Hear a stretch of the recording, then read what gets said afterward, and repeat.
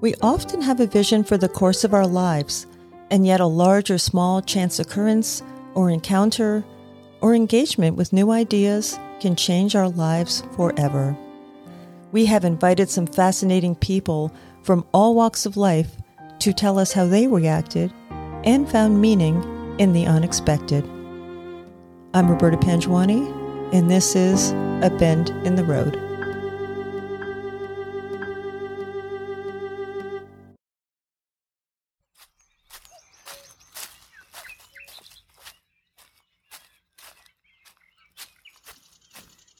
So I first heard about Florence Williams from a podcast when she was promoting her new book this season. And then, of course, I wanted to listen to other podcasts and then read all of her books. So I thought, why don't I just invite Florence to come on to our podcast, because I wanted you to meet her too. Florence is a graduate of Yale University. She's a journalist, author, and podcaster. She's a contributing editor at Outside Magazine and a freelance writer for the New York Times Magazine, National Geographic, the New York Review of Books, Slate, and many others. Florence's first book, Breasts: A Natural and Unnatural History, received the Los Angeles Times Book Prize in Science and Technology and a 2013 Audie Award for General Nonfiction. It was also named a notable book of 2012 by the New York Times. Today we're going to talk mainly about The Nature Fix, Why Nature Makes Us Happier, Healthier, and More Creative, which she wrote in 2017. And then her new book that was just published in February of 2022 is called Heartbreak, A Personal Scientific Journey. This is especially fitting for A Bend in the Road as it talks about a very significant change in Florence's life and her need to just write it down and share this experience with all of us. So I'm so happy to have with us today Florence Williams. Thank you so much, Roberta. It's such a pleasure to be here. I really appreciate you having me on today. And, I had a bend in the road that was so big that I ended up writing a book about it. So that is my latest book, Heartbreak, A Personal and Scientific Journey. And of course, the bend in the road was my divorce, which occurred after 25 years of marriage. Very much thought my life was, going along in one direction in a predictable manner. And, and then my marriage rather suddenly came apart at the seams, and it wasn't really my choice. And so it was definitely not something I was, expecting or anticipating. And it really, it knocked me so off the ground. And then it eventually became such a sort of lever for transformation that seemed worthy of a book topic. So that's what I did. You've described divorce or breakup in the past as a kind of pain bound to the expectation of even more pain, and how rejection for humans can be experienced as a deeply evolved threat to our very survival. Can you describe for us that feeling, especially at the beginning of your breakup of your marriage, when you had that feeling of being untethered? Yes. What happened after my marriage fell apart is that, I, of course, experienced, the pain sort of in my psyche and emotionally, but I was also really surprised by how much my body registered the pain, how my immune system even changed, and how my nervous system went on such high alert. I had trouble sleeping. I wasn't, eating very well. It was all these sort of classic symptoms of stress, very much associated, with this emotional kind of event in my life. And so I set out to find out why. Why do our immune cells care about our kind of social state? Why do they care if we're feeling rejected or lonely? And that led me to, talk to a bunch of neuroscientists, psychologists, immunogeneticists. I even had my own blood sampled at various time points after the separation from my husband. And it was this really fascinating journey about why our bodies do feel threatened if, even just emotionally, we feel kind of abandoned. Our bodies interpret that in some ways as being a literal abandonment, literally left alone in the jungle to fend for ourselves, surrounded by predators. And so we really change our genes, change our gene expression changes for how to deal with that kind of new threatened state. And it was really surprising, these kind of hidden connections between our minds and our bodies that I wanted to highlight. So let's talk about the Nature Fix now. Such a wonderful book. It came out in 2017. And it's kind of interesting now to think about this book in terms of the pandemic and how many of us were able to spend a little bit more time outside during this. And you really build such a strong case for the importance of being outside for mind and body, and just the importance of engaging all of the senses. And you have a famously generous definition of nature, which is based on a quote from Oscar Wilde. I'd love you to tell us about that. And your coda, you have said in the past about nature, distilling what I learned, I came up with a kind of ultra simple coda. Go outside, often, sometimes in wild places, bring friends or not, and breathe. Yes, that was my coda. And if there's one takeaway message, from the book, that's it. Go outside, go often. The Oscar Wilde definition that I really like is a very generous definition of nature. A place where birds fly around uncooked. Because people ask me, well, what counts as nature? Does it have to be a national park? Does it have to be, a city park? Does it have to be a mountaintop? No, it turns out, we can derive these incredible mental and physical health benefits from even looking at photos of nature. But especially, if we can hear bird song, if there's some actual biodiversity around, the benefits, just increase. Exactly.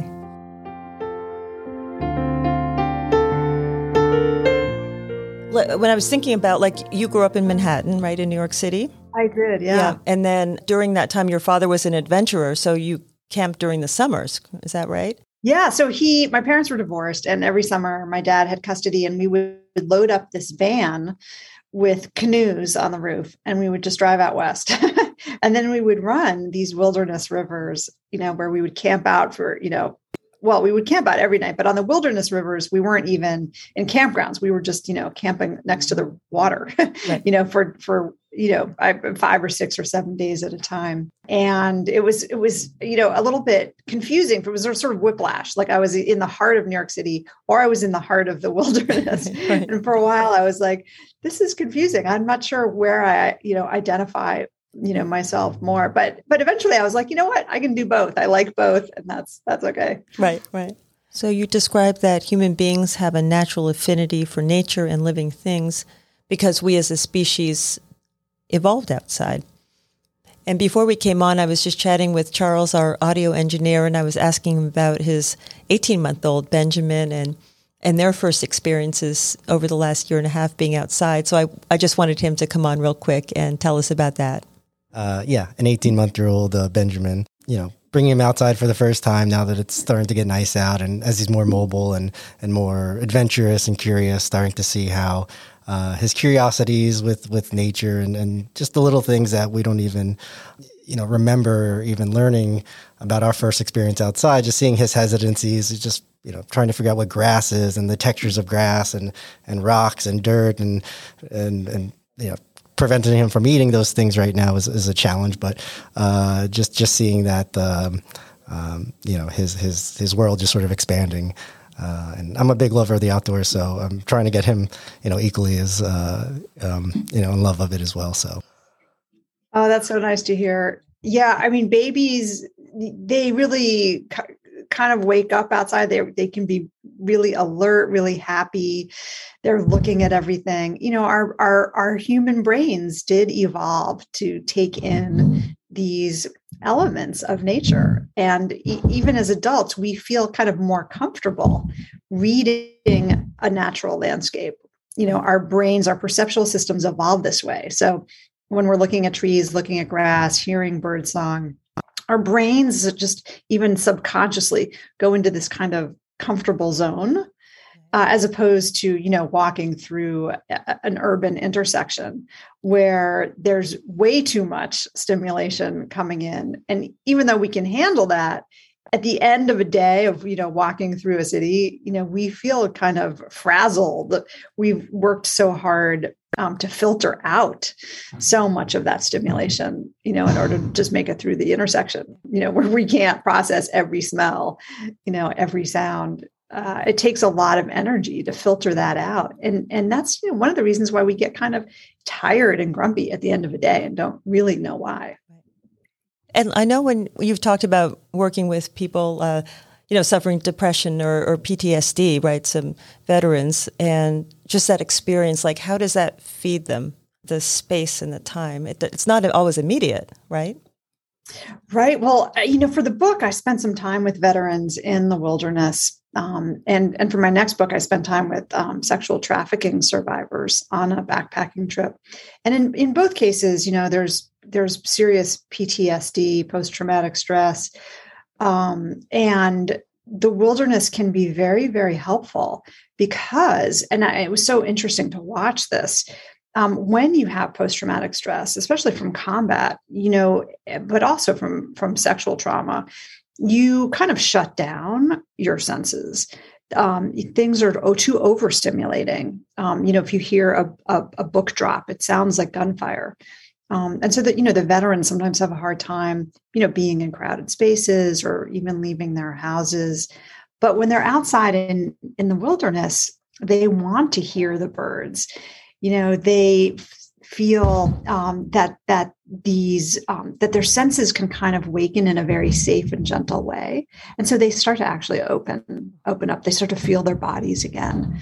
They start to sort of connect their emotions and their bodies again. And this becomes a really important step in healing. And they report that they sleep better, their dreams are better, their appetites are better. They're able to sort of bond socially, in a very natural way.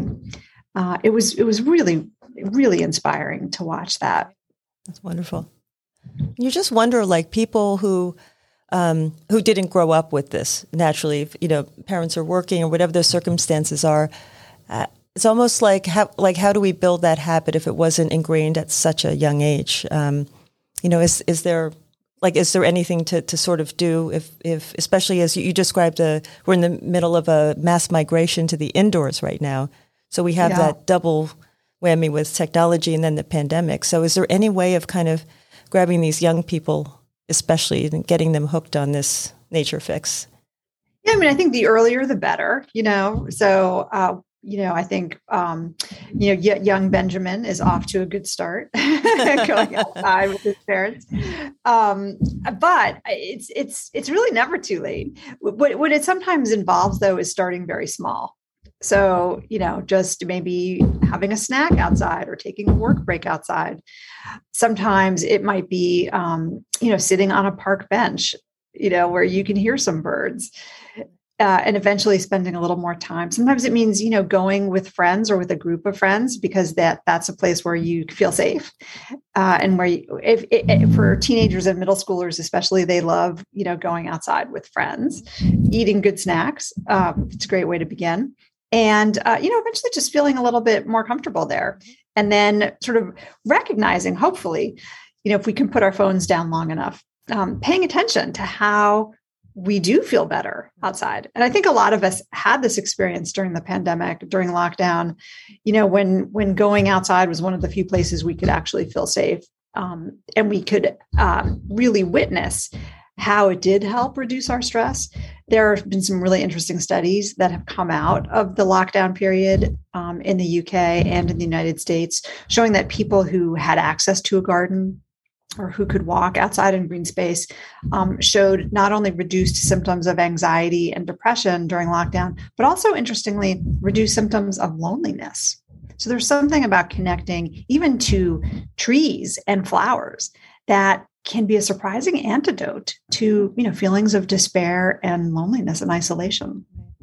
And connecting with nature helps us with our interpersonal connections as well, right? It's all, It does. It can help us feel more connected. There's a lot of science I talk about, actually in both books, about the science of awe and the science of beauty, and how when we experience awe and when we experience beauty, it makes us feel more connected to the world around us. It makes us feel like our own problems are a little bit less significant. We feel more connected to nature, but we also, it turns out, behave in a more pro-social way to each other. So we become less self-involved. We become more generous with other people after we've experienced beauty. Right. So in this way, in experiencing nature is actually good for civilization. And that's not a way I think that we often, frame it or think about it.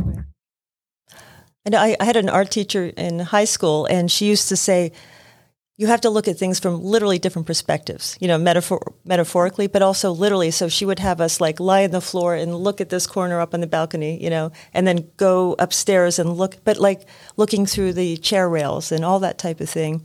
And it was art teacher. It was fantastic. She was Mrs. Garris. She was amazing.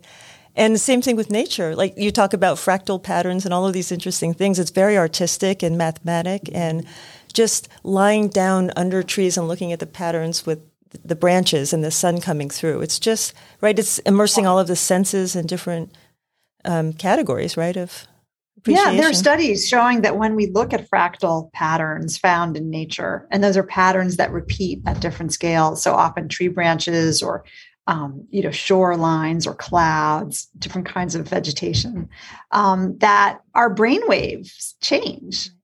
The sort of frequency of our brain waves can shift and shift to a pattern that provides more relaxation, provides a sense of a state that's sort of both calm and also alert. It's one of the reasons maybe why we like those screensavers that kind of make us space out in a kind of happy way. Right.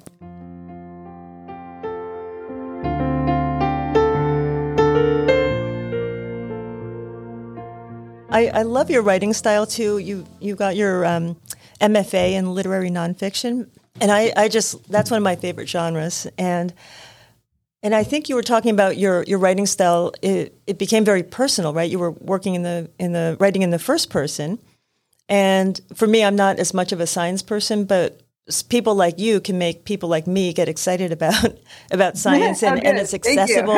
And your humor, like some of these chapters, Water on the Brain, Please Pass the Hacksaw, Garden of Eden. I mean, I would want to read those chapters. So great, yeah, it must be great fun too, right? To write this. It is funny, it's. I think one of the great. Something that I think sometimes good writing looks easier than it is. So it may look like it was fun to write, but there really is a lot of hard work that goes into humor, because you don't want too much of it. It has to be kind of sprinkled in the right way. And the same with the first person.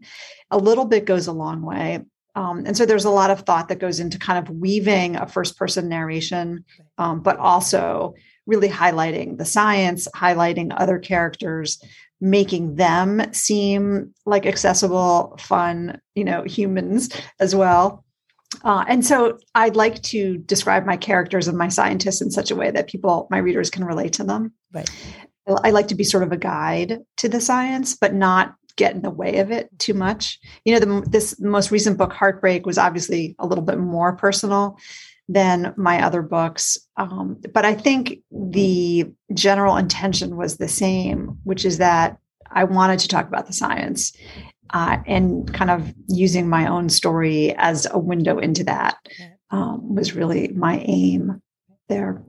And you have such a sense of humility too in both books. But I remember when you were talking about heartache, I think heartbreak with your friends and family members, people would describe that, and you didn't quite get it, like how, it was like superfluous language, or, they had this visceral connection, but then, or reaction. But then when you experienced it yourself, a light went off and you kind of understood all the different aspects of that kind of physical and mental, emotional suffering.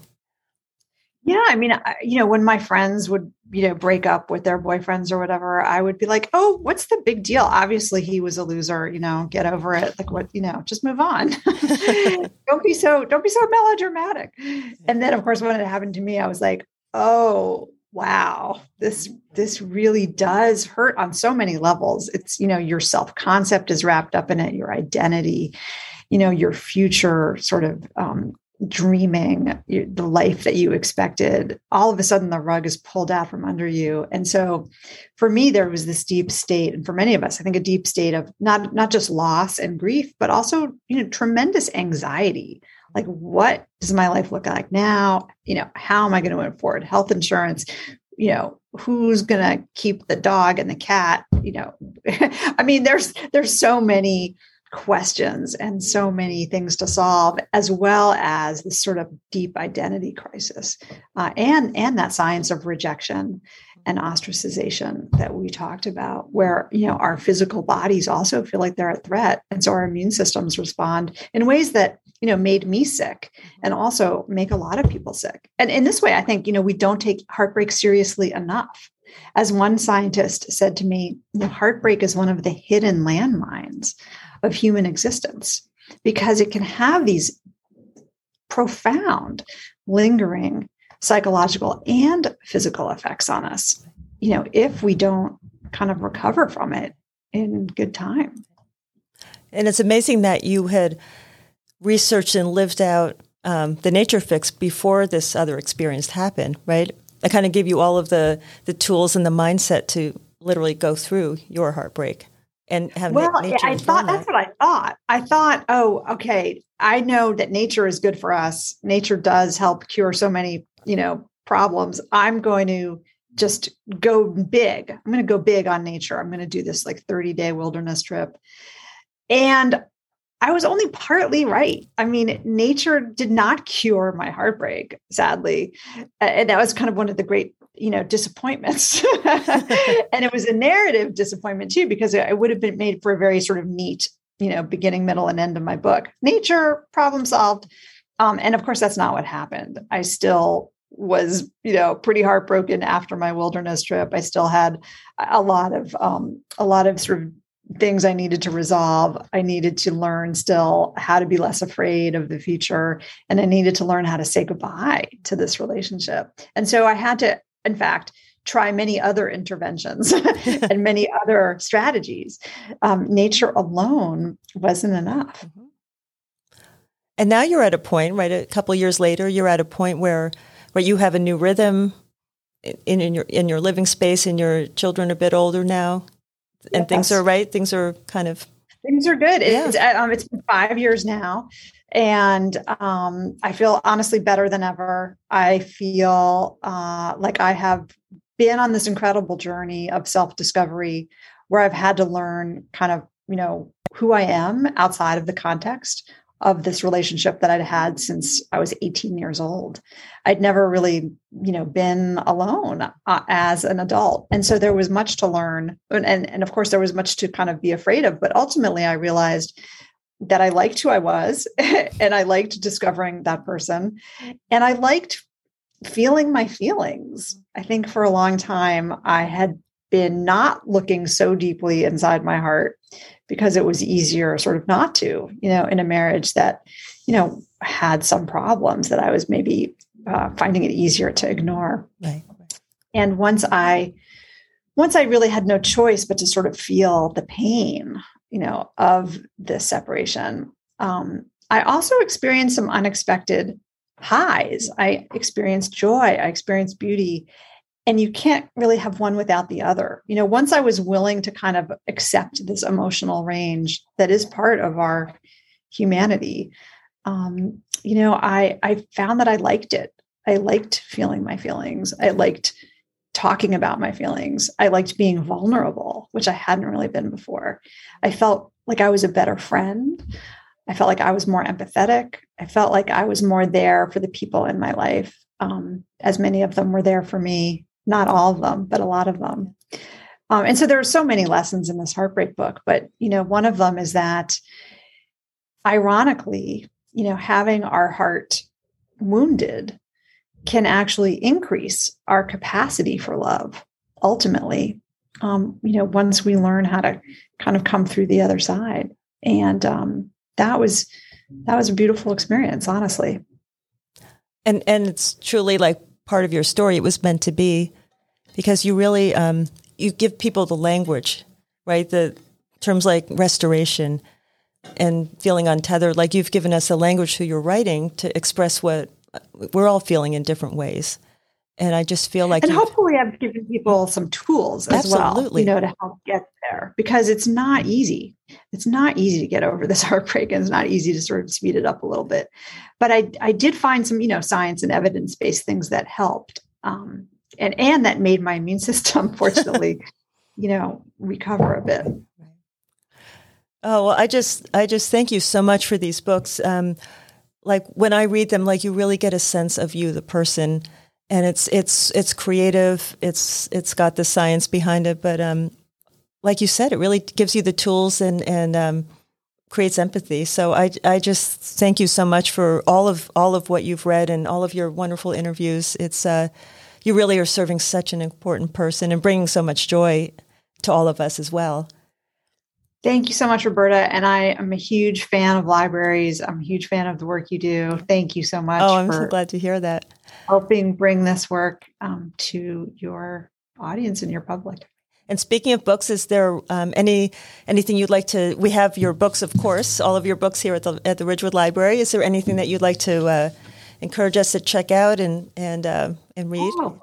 Well, thanks for asking. There's also an audiobook version of Heartbreak, of all my books, but I'm super proud of the Heartbreak one because it's pretty unusual. We layered in a lot of actual voices from my recording. We layered in a lot of music. We layered in some natural sounds from the wilderness and elsewhere. So it feels like a very immersive sound experience. And people can learn more about that and more about me and more about my writing and also retreats and things like that on my website, which is florencewilliams.com. Wonderful. We'll put all of that in the show notes for you. Again, Florence, thank you so much for being with us today. And we hope we'll be talking to you again soon. I hope so too. Okay. Thank you so much. Thanks so much.